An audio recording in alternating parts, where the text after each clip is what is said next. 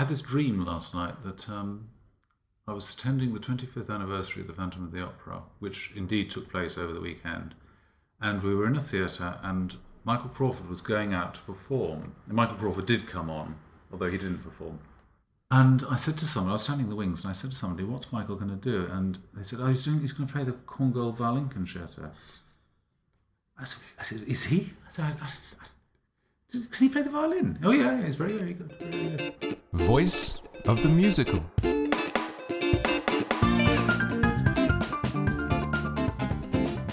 Hello and welcome to Voice of the Musical. Here's the first part of my interview with Charles Hart, the lyricist of Phantom of the Opera.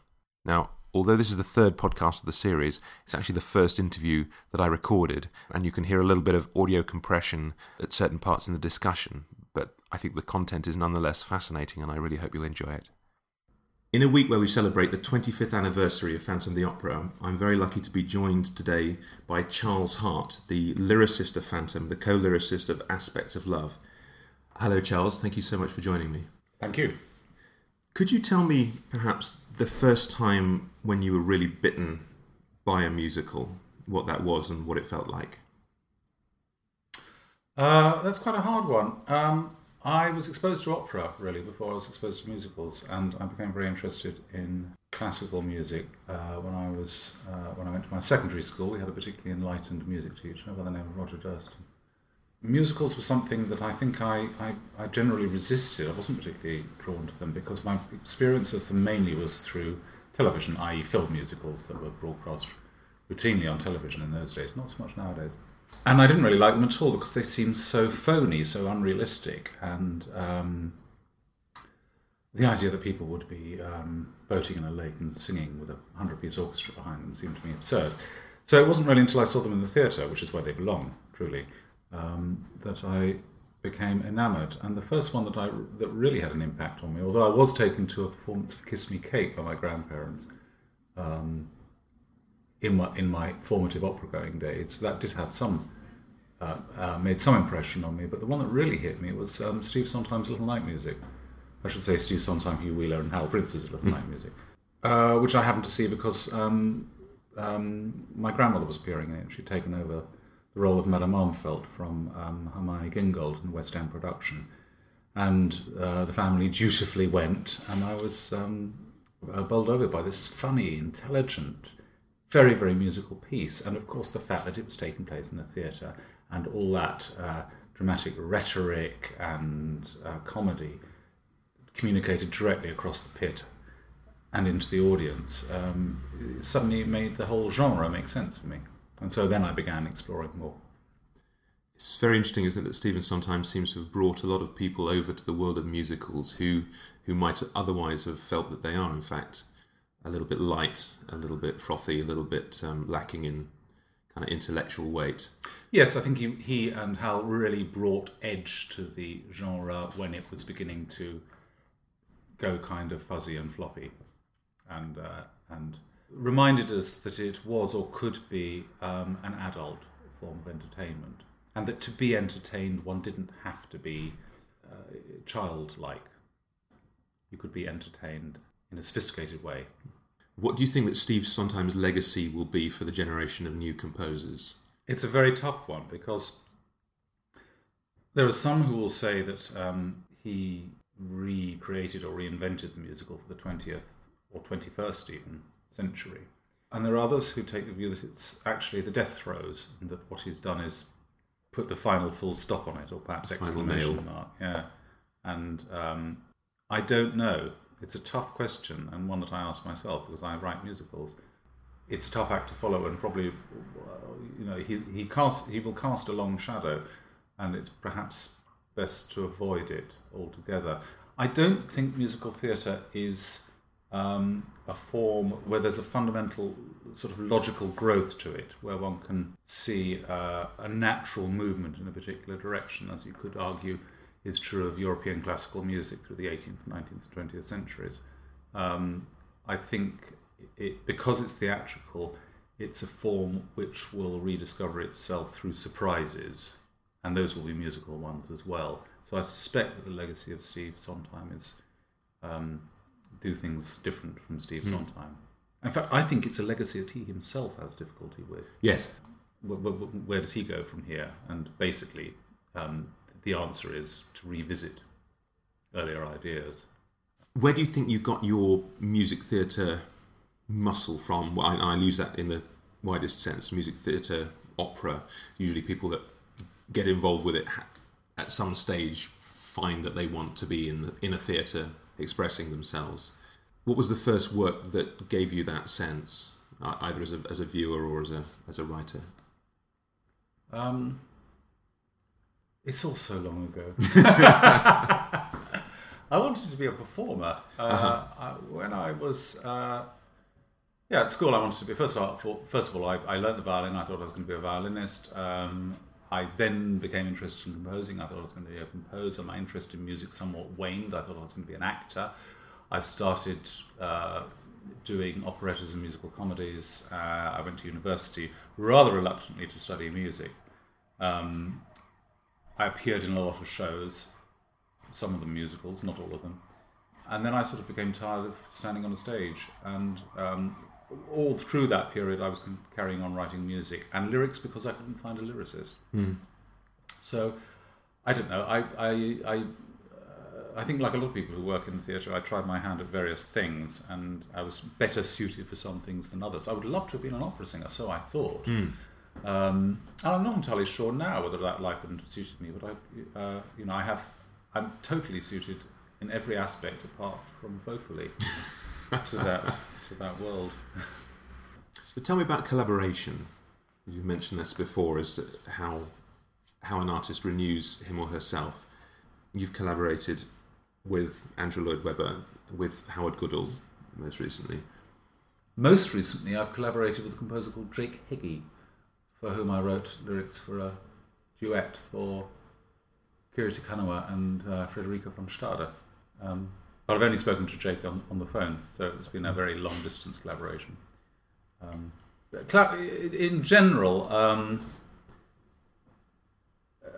collaboration has meant for me bouncing a lot of ideas off the person I'm working with, but then basically going off and doing the thing alone, which is not what it means to everybody. Some composers and lyricists work very jointly, often in the same room.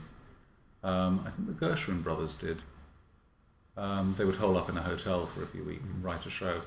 And I'm a little bit more private about it than that, and I tend to want to get the lyric right and typed up and looking nice before the composer starts interfering with it, if I do the lyrics first.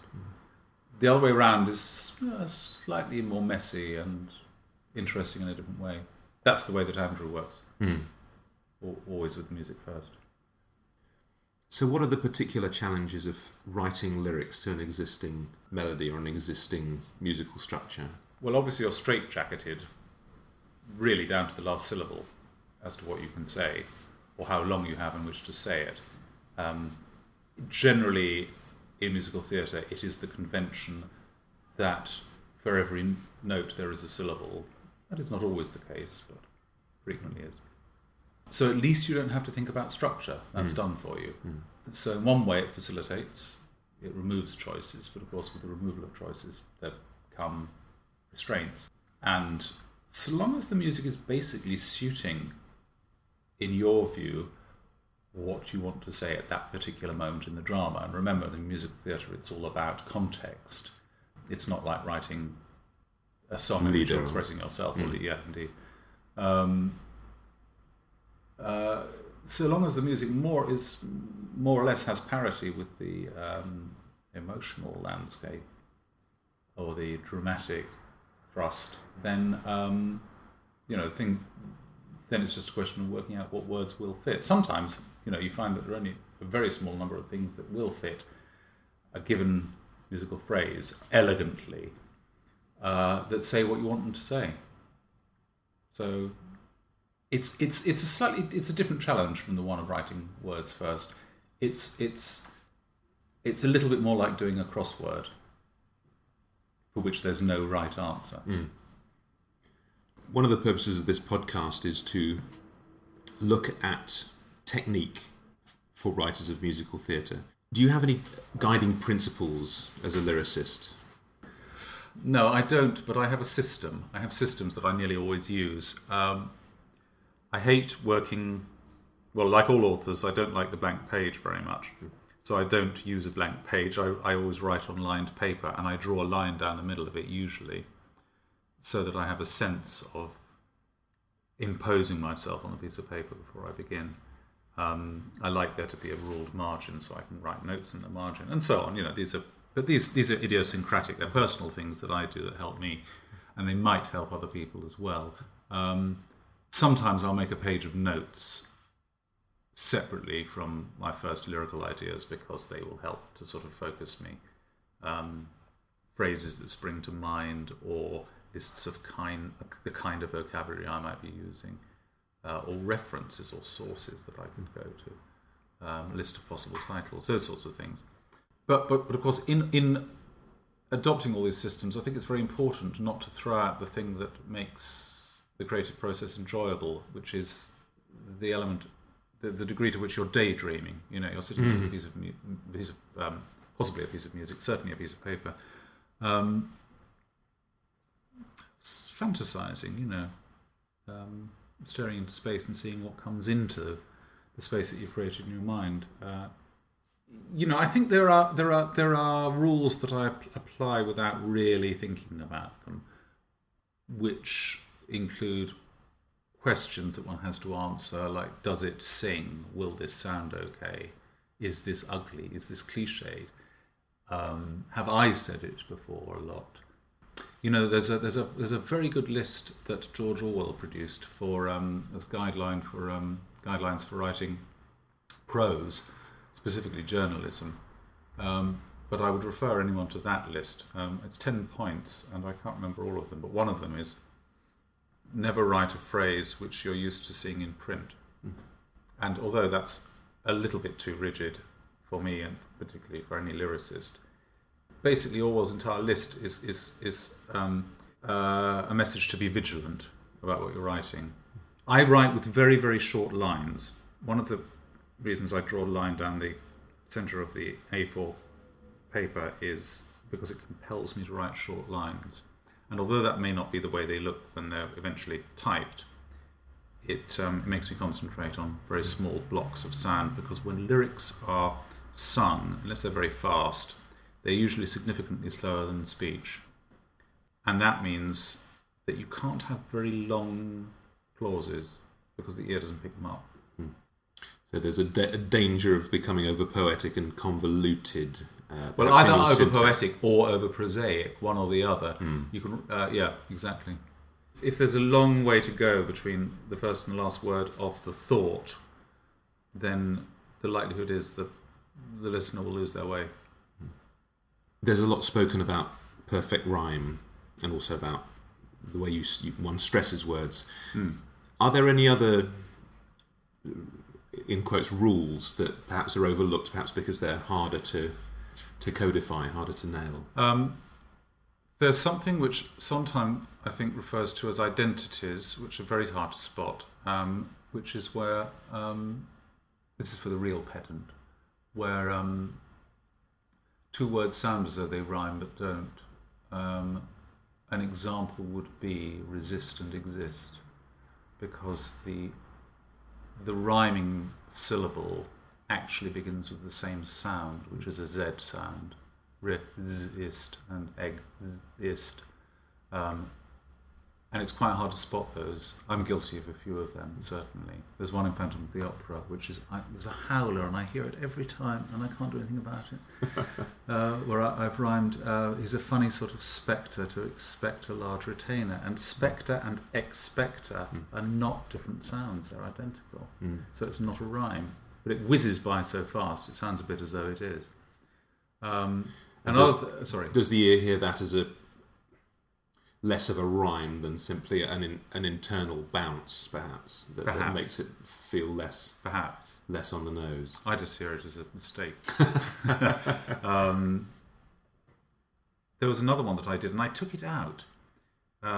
There's a line. The Music of the Night has a line. Softly, deftly, music shall caress you. Hear it, feel it, hear it, hear it, feel it. Can't remember. Secretly possess you, which is fine. But originally I wrote, music shall surround you, hear it, feel it closing in around you, and around and surround are identities, they're not rhymes.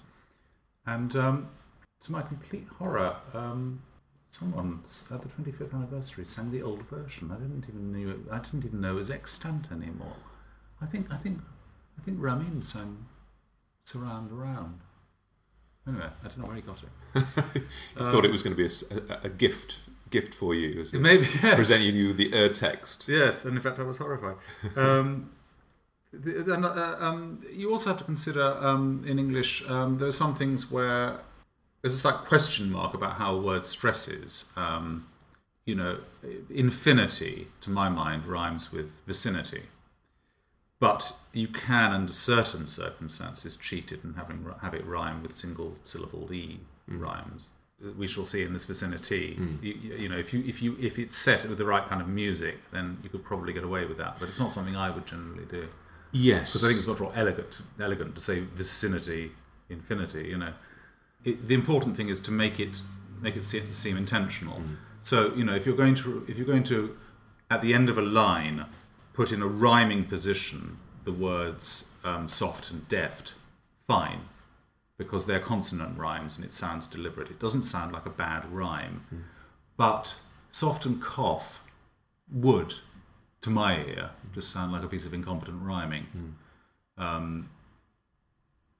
So it's very much a question of taste, and style as well, because there are lyrical styles where half rhymes are so much part of the fabric of that style that you don't worry about it. In fact, it can sound sort of prissy and overwritten if the idiom is poppy and you're using very musical theatre rigidity about your rhymes. It can sound just wrong. So it's all a question of discretion. How proprietorial do you feel about your lyrics once you've given them to a composer? So long as they're not misrepresented or mauled, not particularly, and I'm open to suggestion or improvement. It's a pity sometimes if you go to the trouble of constructing an elegant rhyming scheme, or you've matched two verses very nicely with one another, if the composer kind of rides roughshod over that. I'm inclined to try to guide them. So I want to put notes in the margins with certain words ringed. I've not often gone to that extent, but what I will do is, by the arrangement of the line breaks, try to convey that that's what I'm doing. That this verse equals that verse, and I will. I'll mark things as verse 1, verse 2, chorus, this sort of thing. I have been known very, very occasionally to write a rhythm in the margin, as if to remind myself, but in fact to hint to them. Because of course, as a lyricist, you also have the capacity to find new structures, both in terms of rhythm, rhyme, and of course of meaning that aren't explicit in the melody.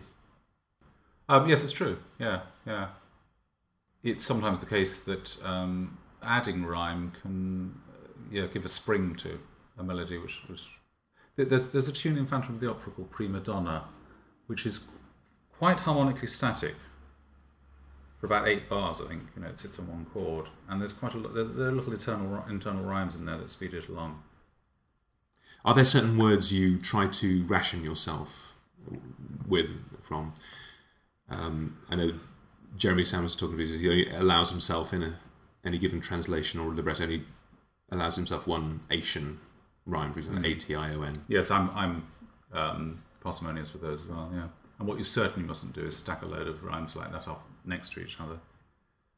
So it's not just a question of there being one occasion where you get a rhyme like that, but if you have a load in succession, the ear just tires of them very quickly and stops listening. There are certain words that are best eschewed. Just is one. Just is usually a filler. I don't know. I guess I've got rules like that, but I don't think about them consciously.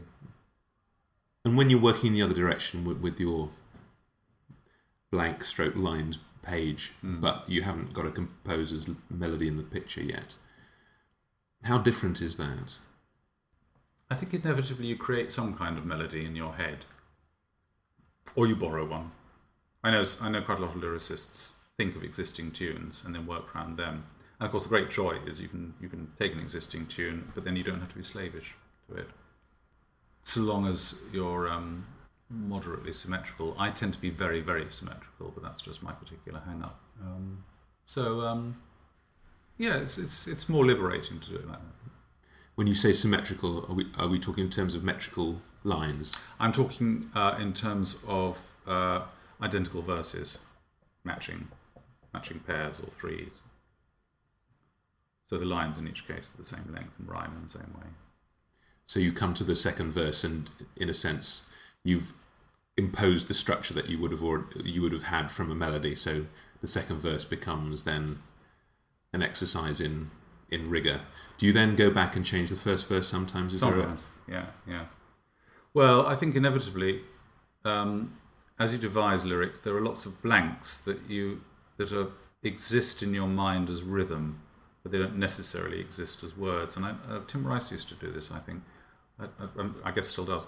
Andrew tells me where he would type up some of the lyric and just put in gibberish or blanks because he hadn't quite worked out what was going to be said, which is very brave of him actually to release them in that condition, because I'd be too fearful that that they'd end up at the 25th anniversary concert being sung. La la la would go in instead of or some awful dummy version. So we all have these dummy versions in our mind. I don't usually put them down on paper, but occasionally I do. Because as a lyricist, you're fundamentally involved in the kind of musical exercise, even if there isn't any music there. It's words for music. How do you feel that your musical education has informed you as a lyricist? Or should I say, how do you feel that as a composer you're informed as a lyricist? It's proved very, very useful. It's been an enormous shortcut for me, and there are certainly things in the scores that I've worked on with Andrew where I couldn't have found my way through them without being able to read music, without being able to take the score down and look at each individual line. But more generally, I think being involved with music can make you very attentive to detail and the way that words work with music close up. It's difficult to be focused otherwise. But there's a downside to it as well, which is that you can become too analytical, and the more literate you are, also the less good your memory tends to be, because you don't have to improvise in the same way. You don't have to have that stock of stuff sitting in your head. How do you build a lyric over the course of a song? We've talked about technical matters of rhythmic structure and rhyme, but how do you grow a lyric narratively or emotionally from A to B? I don't know. It's a different rule for each song, and what the song has to say in the dramatic context. There's this thing you normally have, which is called the idea, and the idea might be what is often called the hook, but it might not be. It might be a concept. It might be, oh yes, I can relate all of this to colours, or it might be he's saying this and she's saying that, and he misunderstands it every time she says something. You have a concept, basically. That's usually what drives the song. But often it is just a song title, catch, a hook. I guess this is the end for us. Okay, that works. Maybe it's going to rhyme. Are we going to rhyme us each time? Okay, we're quite limited because there aren't that many things that rhyme with us, and we're going to end up talking about kicking up a fuss, and there's nothing to discuss, and so maybe we won't rhyme it. Okay, we don't have to rhyme it. As soon as any kind of concept or idea comes to mind, and one should be grateful for those things. They're gifts. Any idea, if it's workable, is a gift. But they have to be tested. They have to be sort of put into the cauldron, and is this going to be more? Is this going to create more problems than it solves? is this a good avenue to explore? And the quicker one can answer those questions, the better your technique. That's what technique is really, not having to waste days and days and days pursuing some idea that doesn't really lead anywhere. And being prepared to chuck things out. You're wedded to this pair of lines because they are so funny and they are so killer and they are so clever, but they don't fit in the song, so throw them out. I mean, they might crop up 2 years later in another song. You might be able to salvage them, you never know.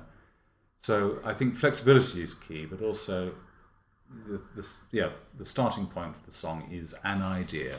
And for me, it's usually a structural one, and it might be the title, and it might just be a device conceit. Have you ever had an idea that you've been desperate to hold on to for far too long? Oh, yeah.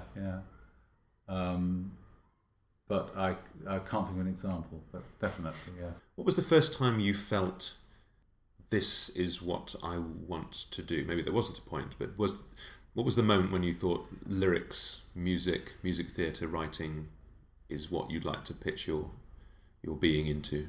When I was at university, I think, perhaps a little bit before, and I don't know if I made a conscious decision to do that.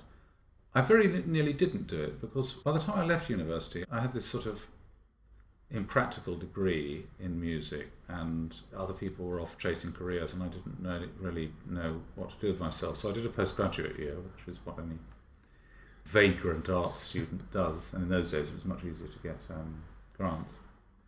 And I spent a year at the Guildhall, somewhat fruitlessly doing the composition course, although there were lots of fringe benefits to it. I'm very glad I did it. And I think there I definitely wanted to write musical theatre. But I gradually sort of lost momentum with it. So by the time the Phantom job came along, I was on the point of stopping.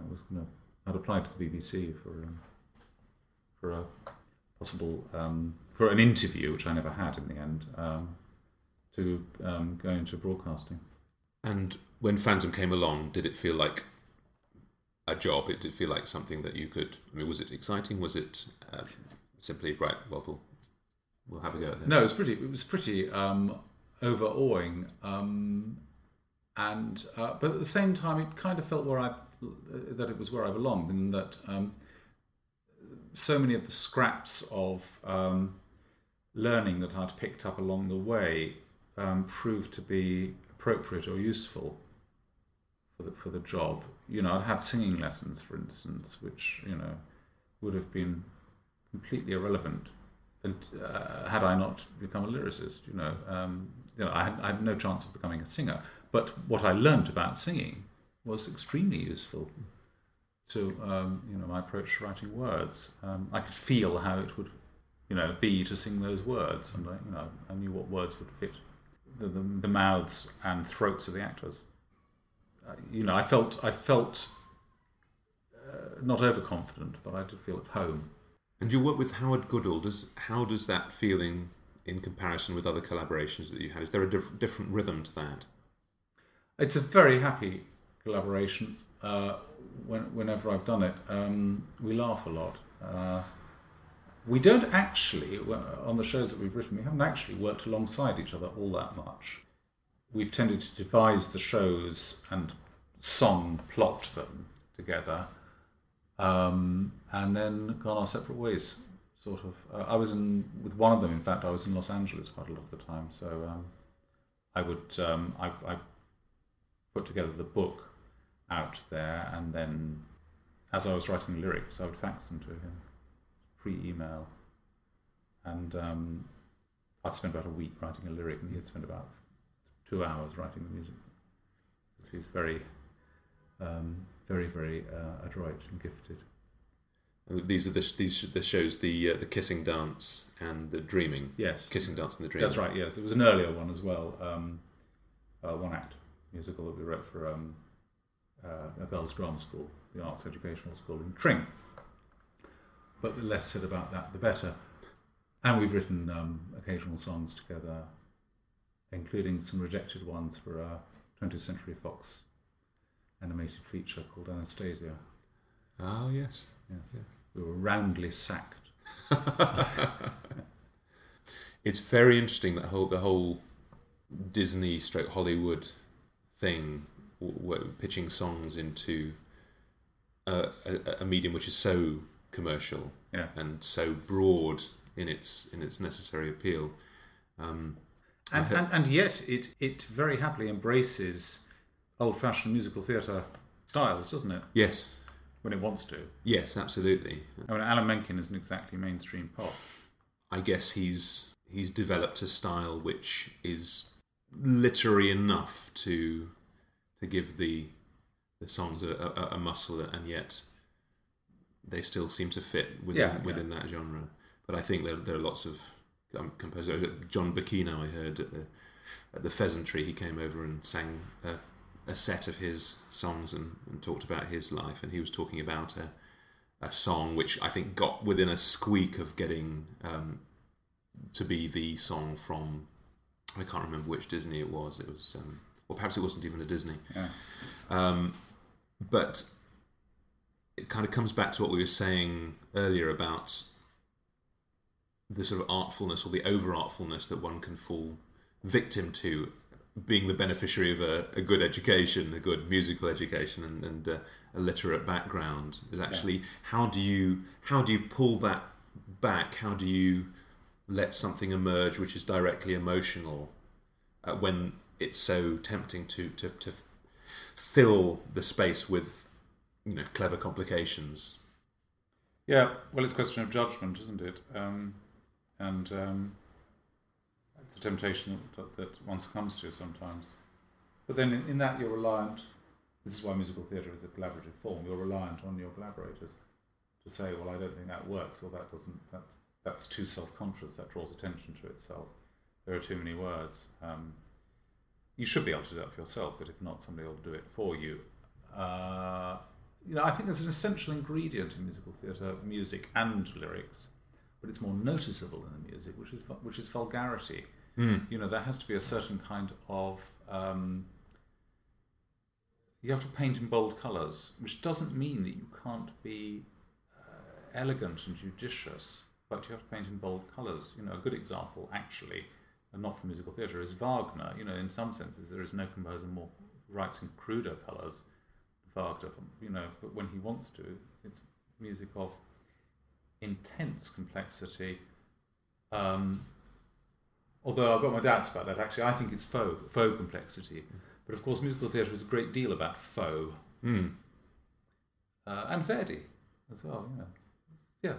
So I would say that the same thing's true of two composers of musical theatre that I like a lot, Kurt Weill and Steve Sondheim, are people who can write with great dramatic flair and borderline vulgarity, but also great subtlety and sweetness and wit. Do you have, it's a slightly pop question, but do you have a favourite, either a favourite lyric or a favourite lyricist, somebody that sums up for you the quintessence of what it is to be a great music theatre writer?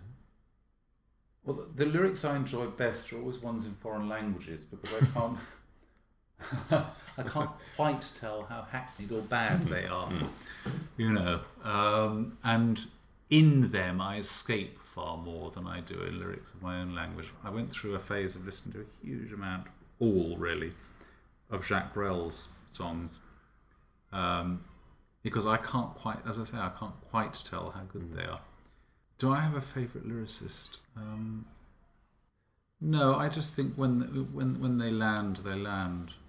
I think most lyricists trip up because it's such a slippery path, that they tread, and it's an impossible game to win. So they all trip up at some point, and some more than others. And some of them, we show ourselves to be annoying or led too much by the lyric and not enough by the thought behind it. In general, you find a lot of this in lyric writing, that there's too much technique and not enough idea, because we're all in love with the making the words dance. I've recently been listening actually to some of the lyrics in chess, and some of them are very, very good. Tim's lyrics in chess are very good. They have a really pleasing clarity to them, so they're not poetry and they're not prose. They are lyrics, and they sound like the kind of thing you wish you'd said, but that's personal taste. Well, the idea, as you say, is very strong in many of those lyrics. Yeah. It sounds as though he has something to say, or the character has something to say, more importantly. There is a danger, and it's always to be resisted, of treading water in the lyric, and that happens partly because music takes longer to say what it has to say than words have to say what they have to say. You can say "I love you" in 3 words, but "da da da" doesn't really do it. So the music needs to breathe, and then the lyricist has the problem of how do you say "I love you" over 100 syllables instead of 3. And one answer to that is you come up with some conceit, as I was talking about earlier, and you make a shape, and it's all very pleasing, but it doesn't necessarily get you nearer to what you want to say. It becomes all about how, not about what.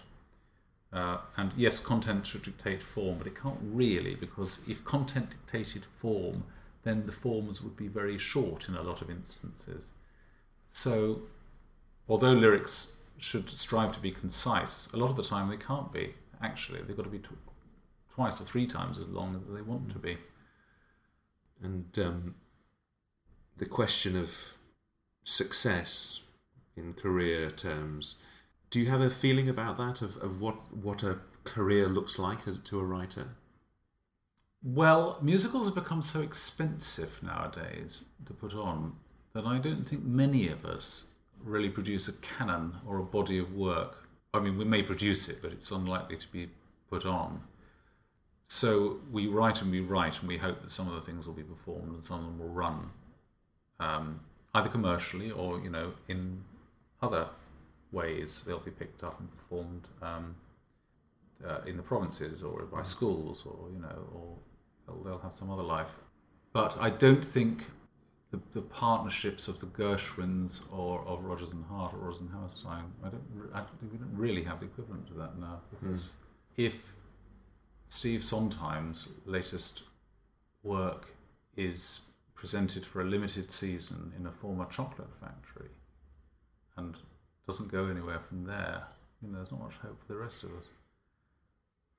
What do you think the answer is? Is it to downsize in these difficult times? How does one approach the industry? Well, I think one should write what one wants, what one feels, and what one feels one can write. I think it's always difficult trying to second guess what the public might want.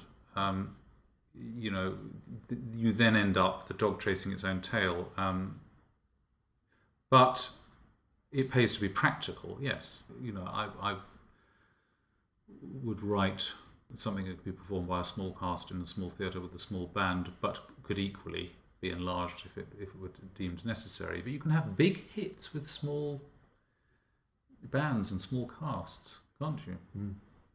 Aspects which we were... Yeah, well, that's not a big hit, but you can write 5 Guys Named Mo, and so I don't think there are any rules, but you don't help yourself by saying, right, I'm going to do Lawrence of Arabia with a 500-piece orchestra, and nothing less will do, because you make difficulties for yourself. On the other hand, of course, you do make a splash.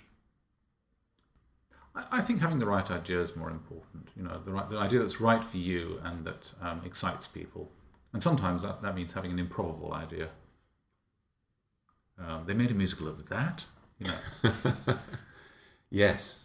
Well, I mean, Cats was one that everyone, obviously not everyone, some canny investors, but mainly Andrew and Cameron. I think they were the biggest investors. Yeah, a few other canny ones. Yeah. Yes, that doesn't sound good on paper, does it? T.S. Eliot's awesome book of Practical Cats. Do you have a lyric that you're proudest of? No, not off the top of my head. Sometimes the things that you're proudest of are things that don't look very special. because they're a solution to a particular problem at a particular time. And you're so grateful that you've come up with this idea that, it sticks in your mind. And they're often things that they don't look like anything. Sometimes it's a word, I'm always happy if they laugh, but actually, it's not really what I'm known for. People don't generally say how hilarious my lyrics are. They might say, that was a lovely song. But, so I think I'm slightly perverse. I think I probably want to be remembered for whatever I'm least remembered for surprising people. I had this dream last night that I was attending the 25th anniversary of the Phantom of the Opera, which indeed took place over the weekend. And we were in a theatre, and Michael Crawford was going out to perform. And Michael Crawford did come on, although he didn't perform on Sunday. And I said to someone, I was standing in the wings, and I said to somebody, "What's Michael going to do?" And they said, he's going to play the Korngold violin concerto. I said, is he? I said, can he play the violin? Oh yeah, he's very, very good, very, very good. And this whole conversation took place about, whether it was a good piece to play, and and I didn't really rate Korngold very highly, and what Korngold is. Crawford was then in conversation with me. What Korngold do you know? Well, Die Tote Stadt, and it's a bizarre, nerdy dream about a composer that I don't really know. So what concerto did Michael actually play on the night? On the night. How was it? How was Phantom 25? It was big. It was very, very impressive and very adroitly put together, and felt grand. How did it feel, sort of 30 years on from the conception? Well, I do revisit it occasionally. Yes. So it wasn't like the last time I saw it was 25 years ago. It's like so many experiences in life, your initial impressions are always going to be the strongest ones. And so whenever I see the show, I am reminded of the early performances, the early rehearsals, the rewrites, the designs, all this sort of stuff, the creative process. It's very clear in my mind. At least I think it is. Memory can play strange tricks on you, but I think that first impressions stick tremendously, which is why people, see their spouses as beautiful as the day they met. So I'm not saying that I see Phantom of the Opera as beautiful as the day that we met, but I see it actually in that slightly tattered, eclectic, ragged state that we sewed it together in. I can see the seams, I can see the joins, and I can see all the lyrical infelicities that I wish I could fix now, but they won't let me, because apparently it's become sort of written in stone and enshrined in legend, and I can't change the fucking thing. That was part 1 of the interview with Charles Hart. Join me again for part 2 when I asked Charles about how he landed the gig on what was to become the most successful piece of entertainment of all time.